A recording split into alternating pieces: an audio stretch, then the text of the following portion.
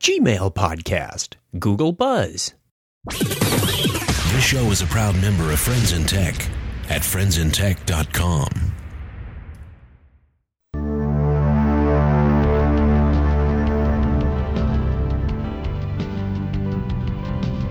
Welcome to the Gmail podcast, a collection of short hints, tips, and tricks to help you get more from your Gmail account.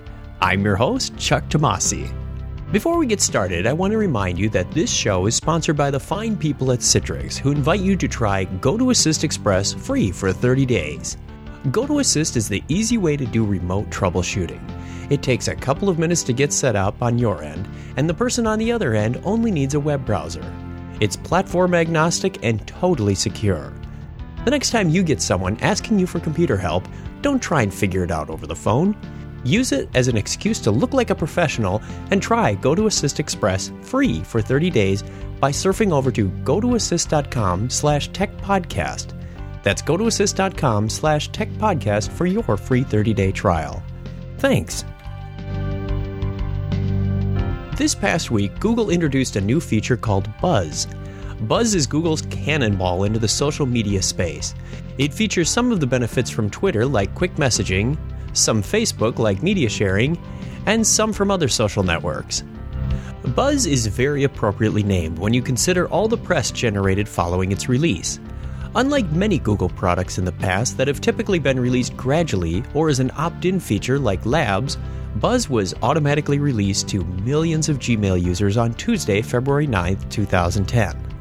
While it's easy to start using it, many pundits are saying that Google forgot to think through the privacy aspect of the product.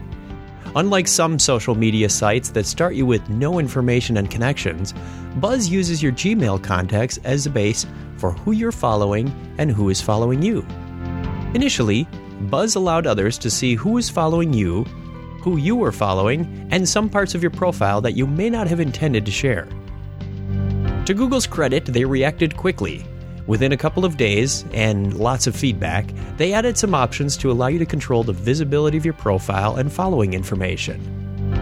If you're the type of person who's concerned about privacy, you might want to wait before using Buzz. On the other hand, if you're like me and have been on the internet for 25 years, then the horses have left the barn a long time ago. With that in mind, there's no way to actually turn off Buzz in Gmail. It's integrated right into Gmail, which Google at least touts as an asset. Here's a step-by-step approach to get started with Buzz.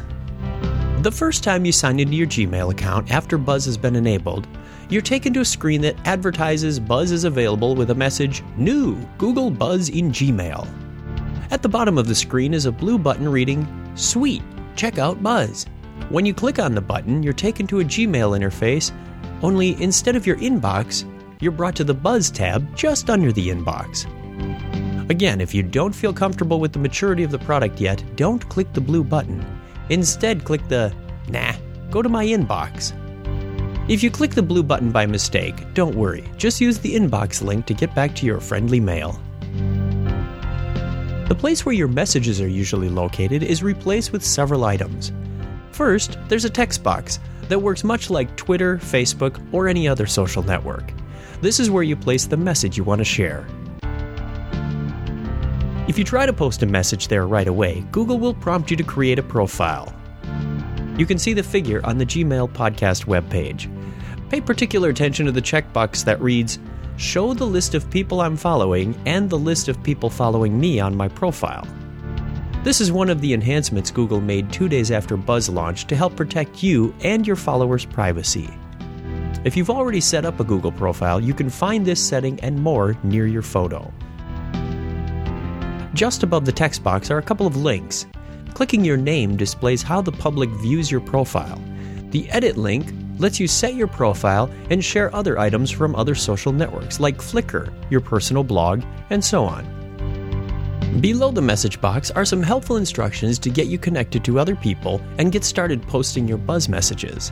Once you've started following people, this area lists their updates in Buzz and other social networks. When you want to post something to Buzz, just type in a text message. You can control who sees the message by using the drop-down list next to the Post button below the text area. Again, see the figure on the Gmail podcast website. If someone comments on your buzz, the response shows up in your Gmail inbox. You can reply to the buzz message right from within Gmail like any other regular email message. If you don't want responses showing up in your inbox, you can create a filter that operates on the label Buzz to automatically archive or delete them. Listen to the Gmail podcast on filters and labels for more information how to manage your messages. Keep in mind, Buzz is still in its infancy despite being deployed to millions of people in its initial release.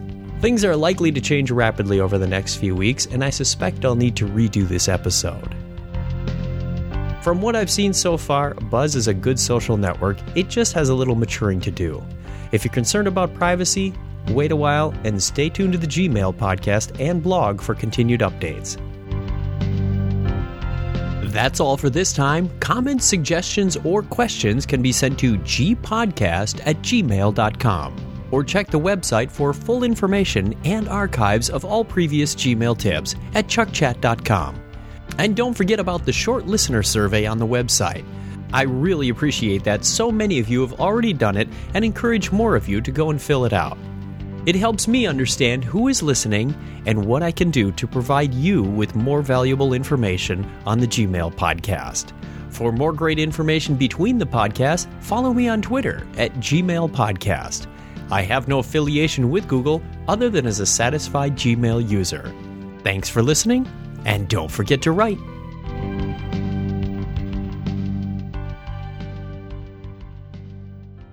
You've got Gmail.